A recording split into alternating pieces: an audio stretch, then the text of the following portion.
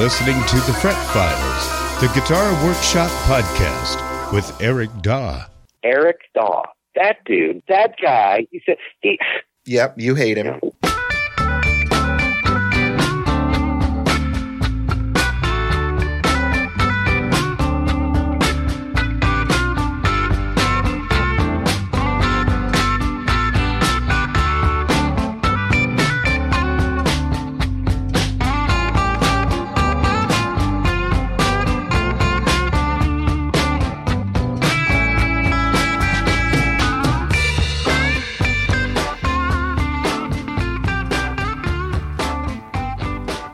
Yes, indeed. Welcome to the show.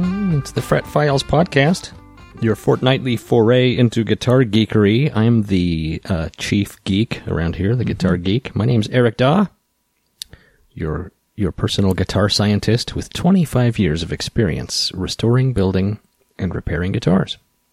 Today's co-host is Nat. Hello. Howdy, Nat. Great to be here. Greetings. I will read the listeners' submitted questions, and Eric will try to answer them the best he can, drawing on his experience as a professional luthier. Mm-hmm. What's been on your bench lately, Eric? I'm trying to get caught up on repairs. I had a flurry of custom guitars that I needed to get done. You had a Passel, huh? For Emerald City Guitars. They're my only dealer. Heard of them, yeah. They're in Seattle. They ordered 3 guitars, and they just happened to be coming through Idaho and wanted to pick them up while they were here, so I kind of had a deadline. They just kind of swung through, huh? Yeah. So I had a deadline. I had to get those done, and it put me behind on some repairs, so I am trying to get caught up on those. What'd you give them? I always like to hear the colors. It helps me visualize, I think. 3 guitars. They got a black S style. Oh. So, right, like so. Interesting. Yeah. Huh. Yeah. With a white pickguard. Yeah. You know, the 3 pickup model with the tremolo. How else would you do it? And they got 2 T models. Oh, those are nice. Mm-hmm. Not a Model T. Not like a Ford. Not like a Model Just, T. But T style guitars with, one was a blonde, like mid-50s style, and one was a butterscotch early 50s Oh boy, style. so a beautiful pale, and you could see the grain through both of them. Mm-hmm. And all 3 of them. you're still getting ash bodies, or are those hard to find? Yes, to both questions. You just have to. Well, yeah, like everything, you're paying more, and it's scarcer. Yeah. I don't know what the deal is. It's a life of scarcity, man. Entropy. I don't like it. Getting used. Mm-hmm. I know, it's weird. Supply chain issues, I told my kid today. You're going to be hearing this the rest of your life. There's going to be handwritten notes everywhere you go saying, expect this to be terrible because of supply chain issues.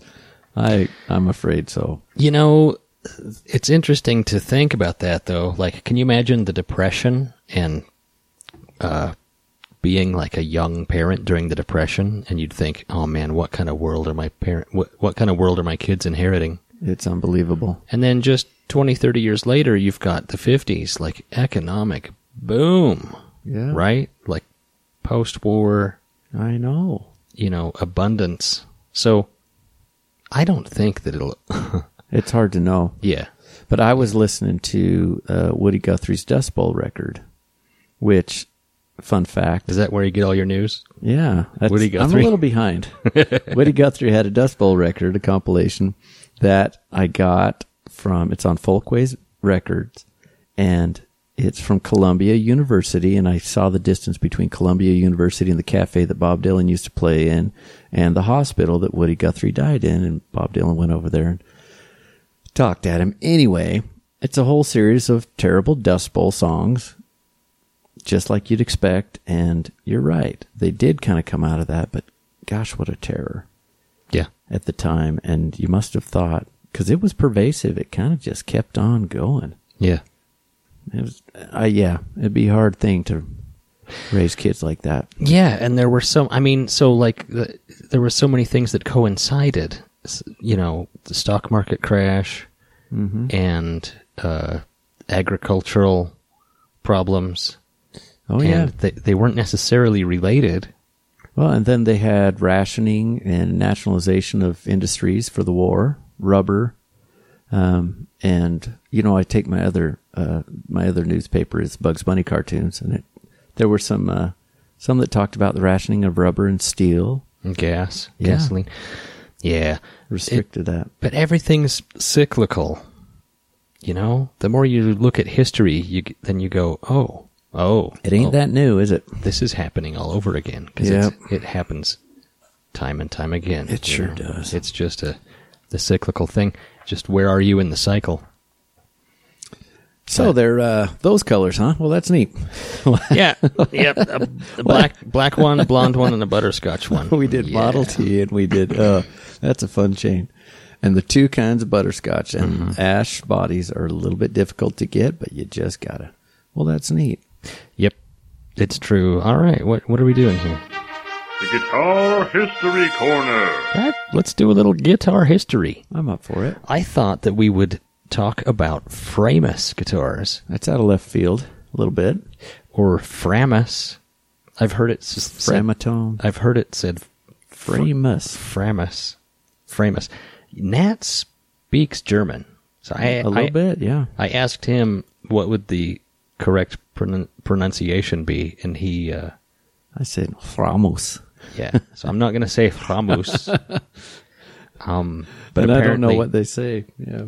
Apparently, if you're just going to anglicize a word, then all bets are off. You just do what you want. It's a free-for-all. So I'm going to call it Framus. It's like how they name kids these days and how they spell their names. Go ahead, Bill. Don't get me started on that. That's the worst. I mean, it's a heck of a thing. You go see your kids play soccer, and the other parents are screaming the names. Don't name any of them right now because... Valued listeners. We'll talk about it later. Yeah. Framus was German. This is here. We'll just go right to the... Yeah, just do it. Just send it. We'll go right to the company history from a website here. Made in Western Germany, probably. They stamped on them. The story of Framus began in January 1946 when the Frankisch... Oh, my gosh. Musikinstrumentengang. Yeah. Swedish chef. Yeah. Was founded in Bavaria. That's a heck of a time to start an instrument company. 1946. Bless them for giving it a shot. Yeah, in Germany, no less. Yeah. Framus was one of the most important manufacturers of electric guitars in Europe between the 40s and the end of the 70s. Wow. Yeah, the company was created by Fred Wilfer, the father of Hans Peter Wilfer, who would later create Warwick some years later. Did you know that Warwick and Framus were like father and son kind of connected brands? No, what's Warwick? Warwick is those goofy basses with the Dr. Seuss horns. Oh, no. And the 9 strings. It's active electronics and such. Like Brothers Grimm stuff going on in Bavaria. Heavens. Anyhow, the Bavarian government welcomed these plans to start up this. Oh, I missed a paragraph. Let me go back. Fred Wilfer was born in Schönbach, 1917. Sounds beautiful. In 1945, when he heard about the expulsion plans of the Allied forces, which were going to affect his homeland in South Germany as well, he decided to build up a new basis for his countryman in the music industry in the West.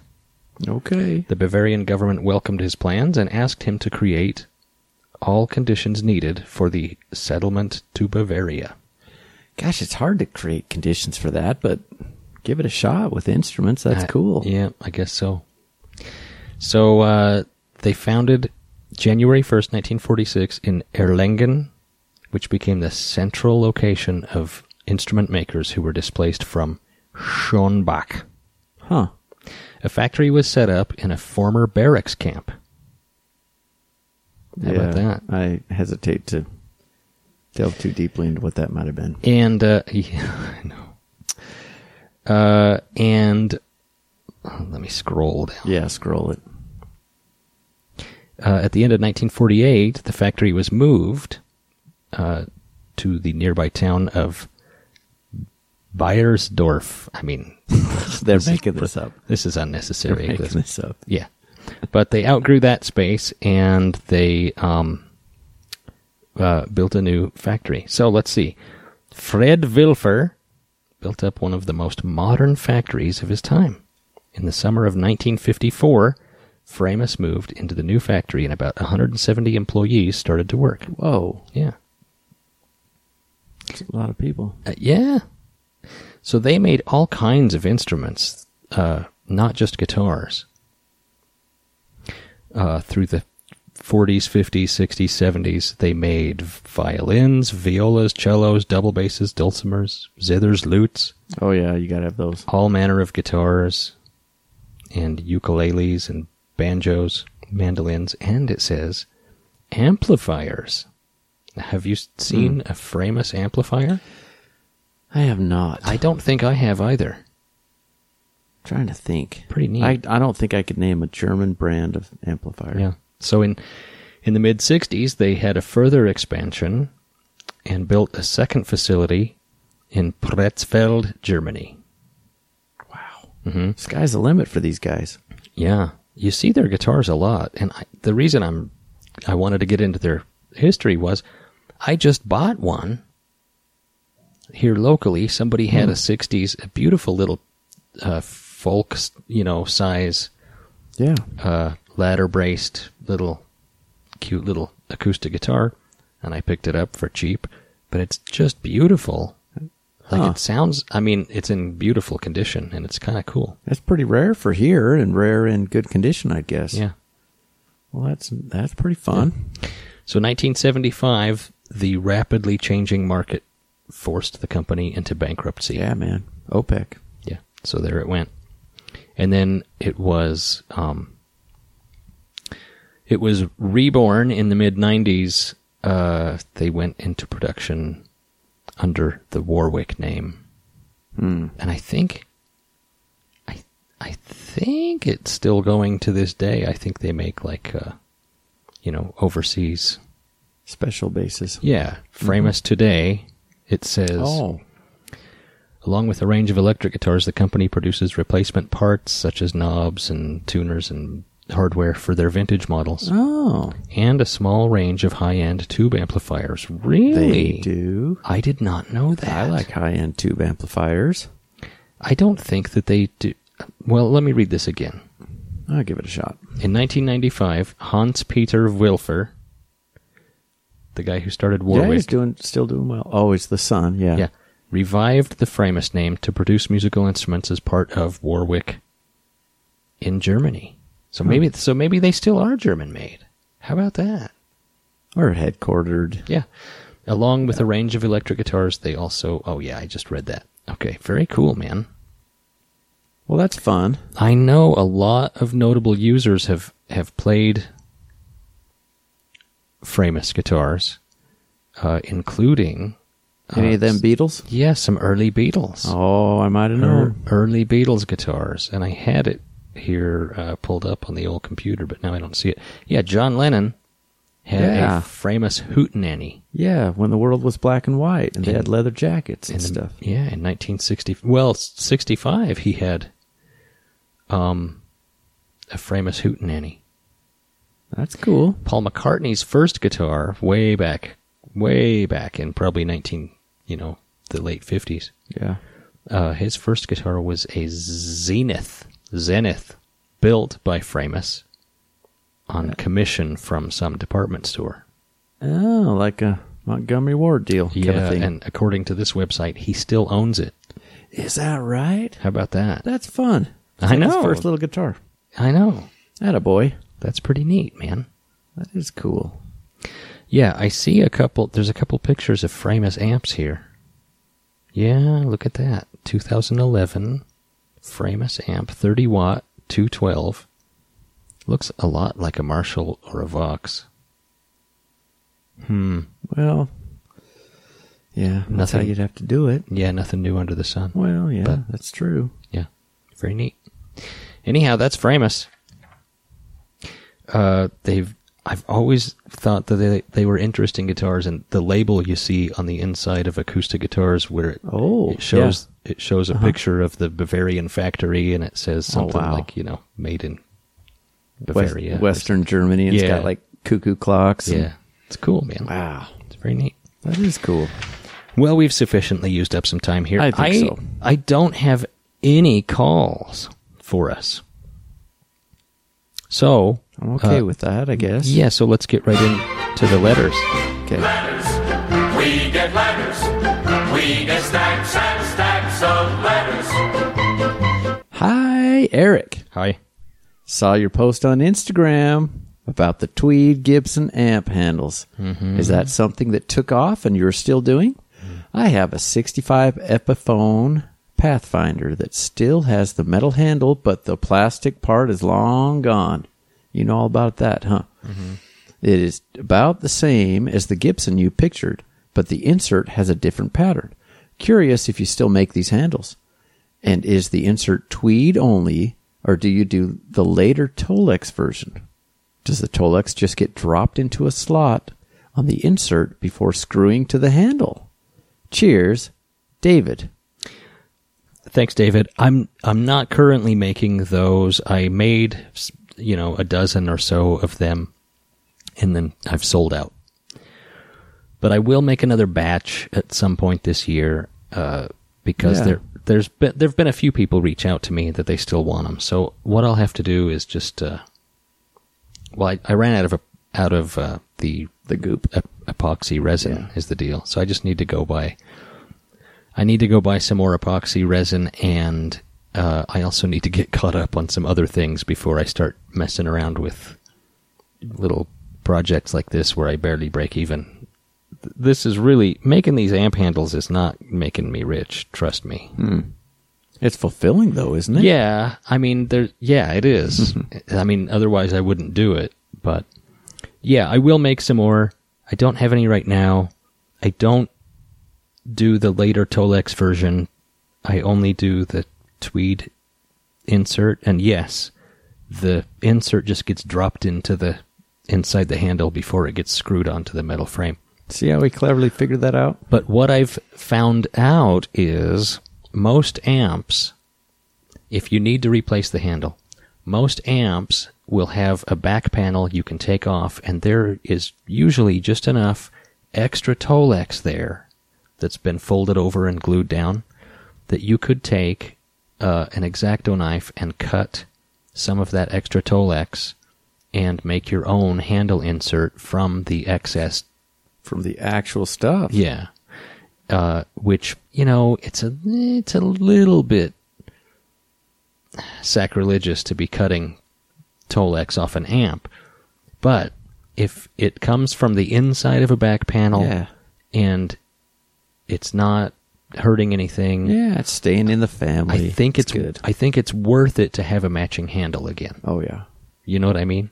Like that sacrifice is something that... Well, you're not taking it off the bottom or something like that. It's just the interior where you can get to it. Yeah. Yeah. And I have a little insert that goes in to the handles that I make. What you can do is you can take that insert that I use, put it on the extra Tolex that you've got, and maybe trace around it so that'll give you a template to see what, the size you need. Because it's a little bit, there's a little bit of a shape to it. Like it has to be notched in a certain spot. It's not a pure rectangle. Whatnot. Yep. Yeah. No, not at all. It's like an oval with some notches out of it. Yeah. So yeah. Well, that's a fun little thing. Okay, we'll move on. Thanks. Hey! Big fan of the podcast. That's just all it says. Always amazing tips. I have a client that wants to accomplish a Stingray feeling bass with a P bass tone. When he first reached out to me, he wanted to route a 70s Fender P and install his 03 as I like to call it, Stingray neck. Run. Heavens to Betsy. I tried to steer him away from this idea. I'd lean towards installing a P-bass pickup in the Stingray, or adding a new circuit that allows him to split the Stingray bucker to get a single coilish tone. right? It's got that big old hairy thing on there. I'm much more keen on modding/routing the newer guitar. Yes. If I route and install a P-Bass pickup, what do you think a good straightforward circuit would be to have the passive P pickup and active Stingray humbucker, and perhaps be able to blend the two? I've never mixed passive and active electronics in a case of them being engaged simultaneously. Or if we create a coil tap in the existing active system, is there a circuit you'd recommend? That's Braden in Toronto, Canada. Braden, let me tell you, so this would be a slightly different answer if you were telling me, hey, I want to do this to my own personal bass. Yeah. Or it's a fun project, huh? And I kind of know what I'm doing. But when a customer comes up with an idea like this, I would tell this guy, look, I'm going to pass on this project. This is not really going to work very well. Yeah, the outcome is very uncertain here, you bud. You can't mix passive and active bass electronics and have it work well. The active part is just going to be way louder than the passive pickup. You're not going to be able to blend it well. It's not going to be pretty. You're going to have to route out a P-Bass slot for it. Look, I'm telling you. Yeah. Run away from this project. Be polite. This is my recommendation to you. Tell this fella, thanks but no thanks. And one of the reasons why I would tell you this is, over the years, I've realized that, because this happens to me all the time. Guys want some crazy thing, and they get a bee in their bonnet that this is what they want. They're like, okay, I want... What are all these extra noises? What was that? I don't know. Something fall off the wall? I have no clue. Heavens. Between your phone and... Well, I apologize. I found a button to make it not do that. Where was I? You're telling this These guys get these crazy ideas, and they beg you. They're like, please, this is going to solve all of my problems, and I can die happy if you will do this crazy thing to my guitar. Like put frets in between the frets, or put a P-Bass pickup in my Warwick. Or and I'll never ask for anything else, and I'll totally be done. I'll do 7 Hail Marys. Yeah, it's wild. The problem with doing a project like that is this instrument is going to show up on the used market sooner rather than later, because it's going to turn out that it wasn't what they wanted, and it didn't actually work like they thought it was going to, and then they're just going to try to wash their hands of it. But what they're going to do is they're going to put it on, Reverb or Craigslist or eBay or something, and they're going to talk all about you and about how you modified this instrument, and you cut this big hole in it, and you don't want this. No, shudder. And I realized early on, if it's not something that you would want your name attached to, don't do it. Because people ask me to do crazy things, and then you think about it, okay, if this guitar shows up on Reverb and says, Eric Daw did the modifications, are you going to be happy or sad about that? And that's a great standard. That's how you have to think about it. That's how you have to think about it. So, as a luthier, when people start getting out into left field and want you to do nutty things, ask yourself if you want your name attached to that project, because it will be forever. What an important principle we just learned on that. Yeah. So, coil tap. There you go. At all? Is there any chance of that work? Coil tap. With the big old coil tap in the existing flea bass. We create a coil tap in the existing active system. Oh, it's active. You'd recommend. I'm telling you. Yeah, we can't do this. Run away from this project. We're out.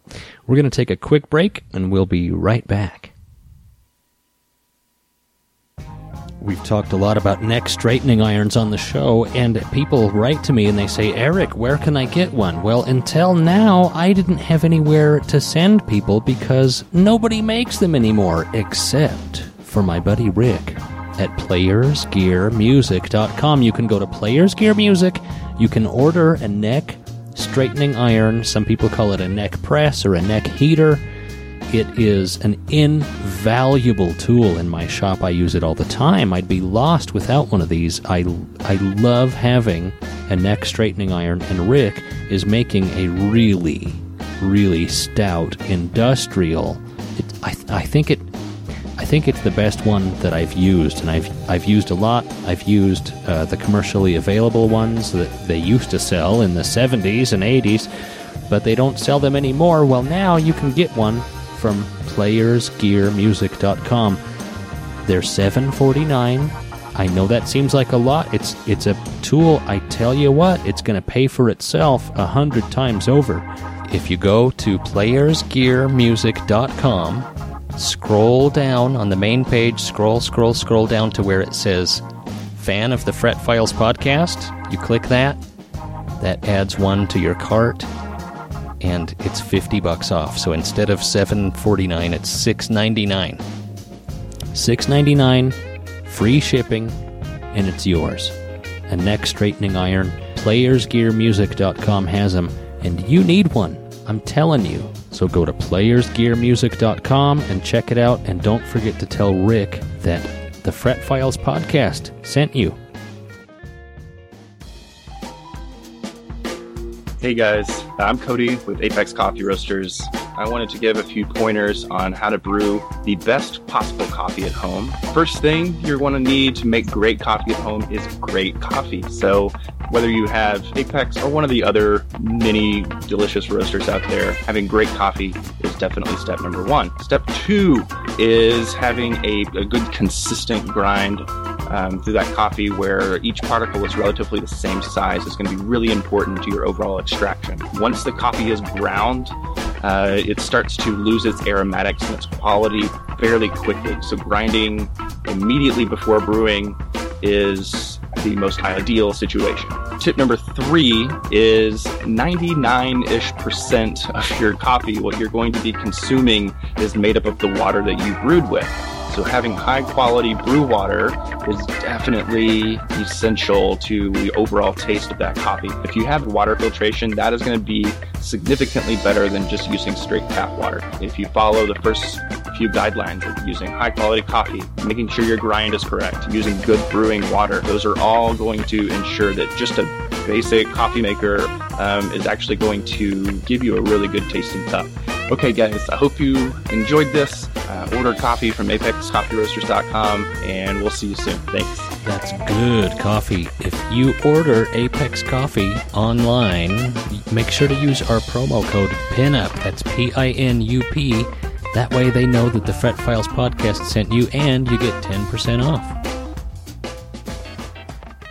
Oh yeah, how about the Apex Coffee? It's awful good. I know, man. I'm telling you, it's so worth it. Order some Apex Coffee. If you're a coffee drinker, order up a bag of Apex Coffee, and then write to me and tell me what you thought. I want to hear about it. I love this coffee. I'm serious. Not got just a coupon deal, not just or anything? Because they Oh well, then they heard the commercial. Oh, you use my promo code PINUP. Oh, I've done it. There you go. It saves you a little money. It's pretty good. Back to the questions. Let's try this one. Hi, Eric. My question is not regarding guitars. Oh, thank goodness. Yeah, that would really be annoying. But regarding guitar cases. Oh crap, that's worse. Yeah, it's going to be good though. I'm bracing myself for the worst. Let's rededicate ourselves to this effort here. I recently bought a near mint Fender Strat AVRI. Help me with that. Something reissue, American vintage reissue 57 from the early 90s. It was the first Fender model I owned, and I keep coming back to it. That's cool. The guitar is in great shape, but the original G&G cases that came with it smells of cigarette smoke. Oh, it's legit vintage. Is there any sure-to-work method for getting the smell out of the case? Love the show. Please keep up the great work. Kind regards.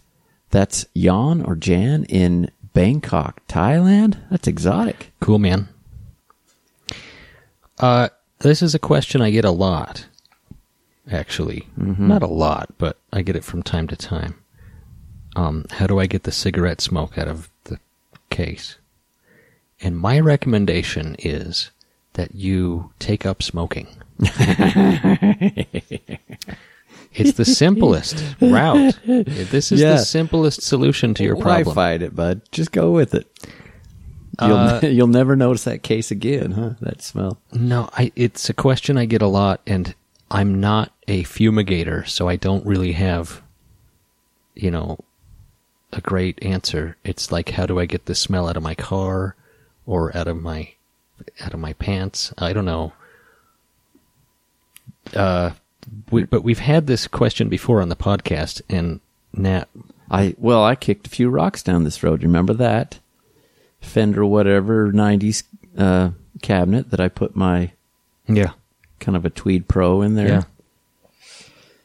Here's what I did. This is a question for that other podcast where they do an excellent job, but we'll give it a shot.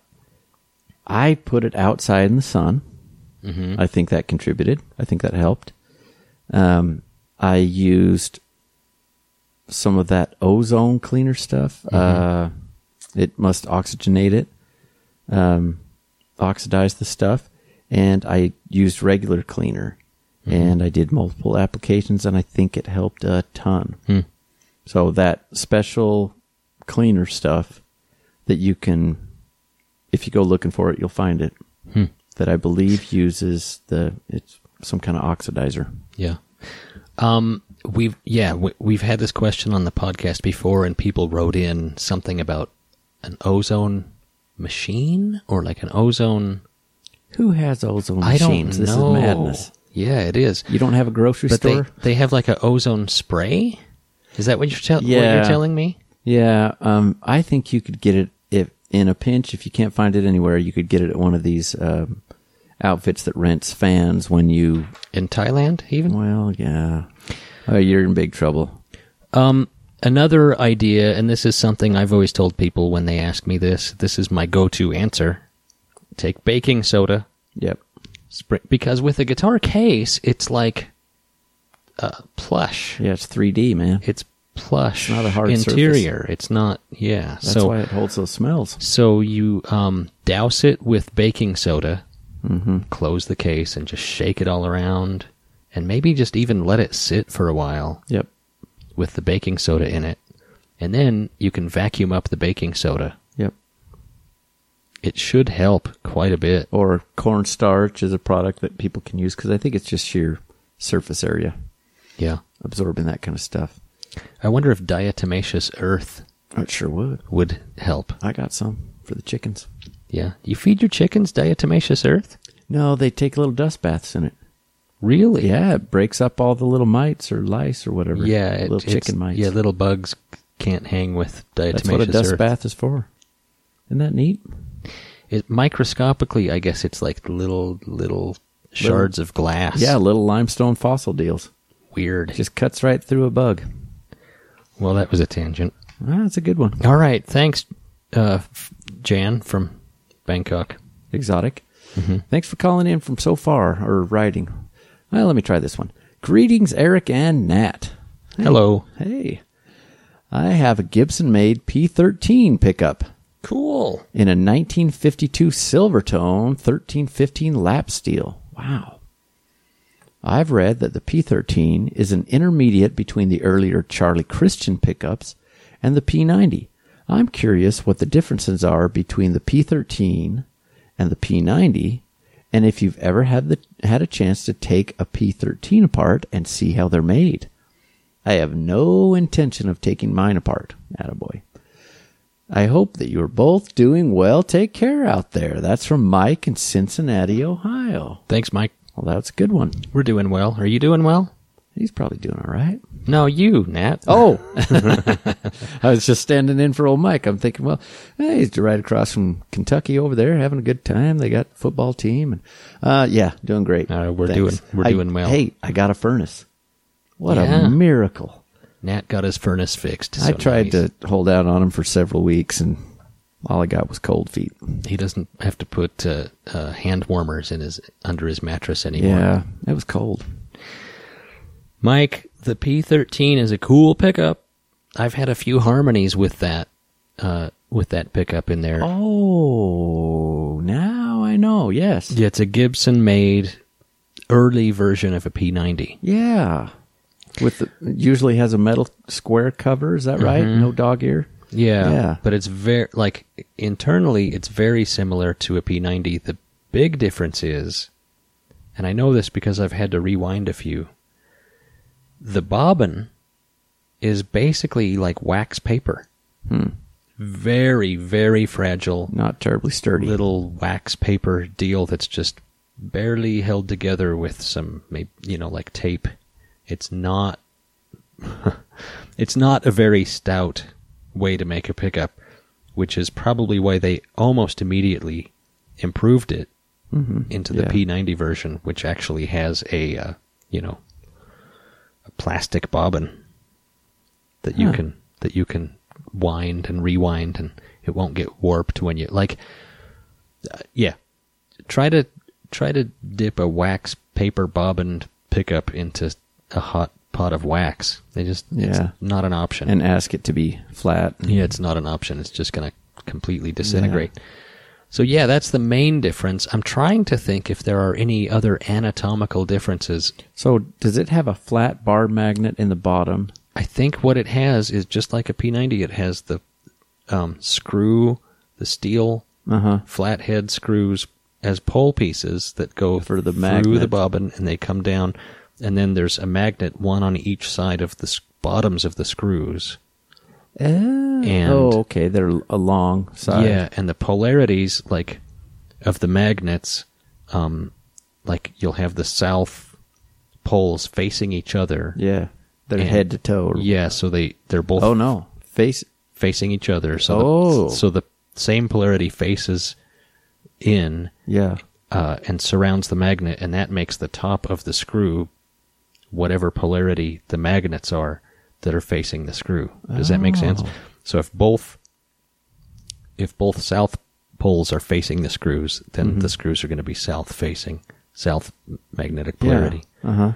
And the opposite, of course, is also true. If the north poles are facing the screws, then it's going to be a north facing magnetic polarity. But I think that's the main difference, is that it has a flimsy paper bobbin. Other than that, I'm pretty sure it's just about identical to a P90. Yeah. Well, that's a fun little question. Yeah. I like those kind of absolutely transitional history, early guitar stuff. Well, good. Thanks, Mike. Thank you, Mike. Hello, Fret Files Podcast. Hello there. I have seen 2 different methods for reinforcing broken headstocks. How many have you seen? 4 billion? I bet. One method is where they route 2 channels running parallel to the truss rod, a few inches long, across the broken section, and then hardwood splines are inlaid across the break. Okay. Yep. Sure. Yeah. That's called splining. Splines. Yeah. Yeah. I guess you gotta, because you just have a mangled mess. The other method I've seen is the back strap method, where a section of the back of the neck and headstock where the break occurred is routed away, and a new section of wood is overlaid on top of that break, and then in each case the extra wood is shaped and sanded and finished and made to look as nice as possible. Which method do you prefer, and why? Or is there a third method that I'm not aware of? Thanks. Lynn in Tumwater, Washington, out there suburb of Lacey. Oh, yeah. Beautiful this time of year. Thanks, Lynn. Yeah, those are 2 pretty popular methods of reinforcing broken headstocks.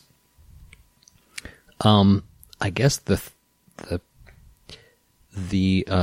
first approach that I try, if it's a headstock that's never been broken before, and there's plenty of gluing surface on the headstock, I won't use any reinforcing method. I'll just glue up the headstock and touch it up if needs be.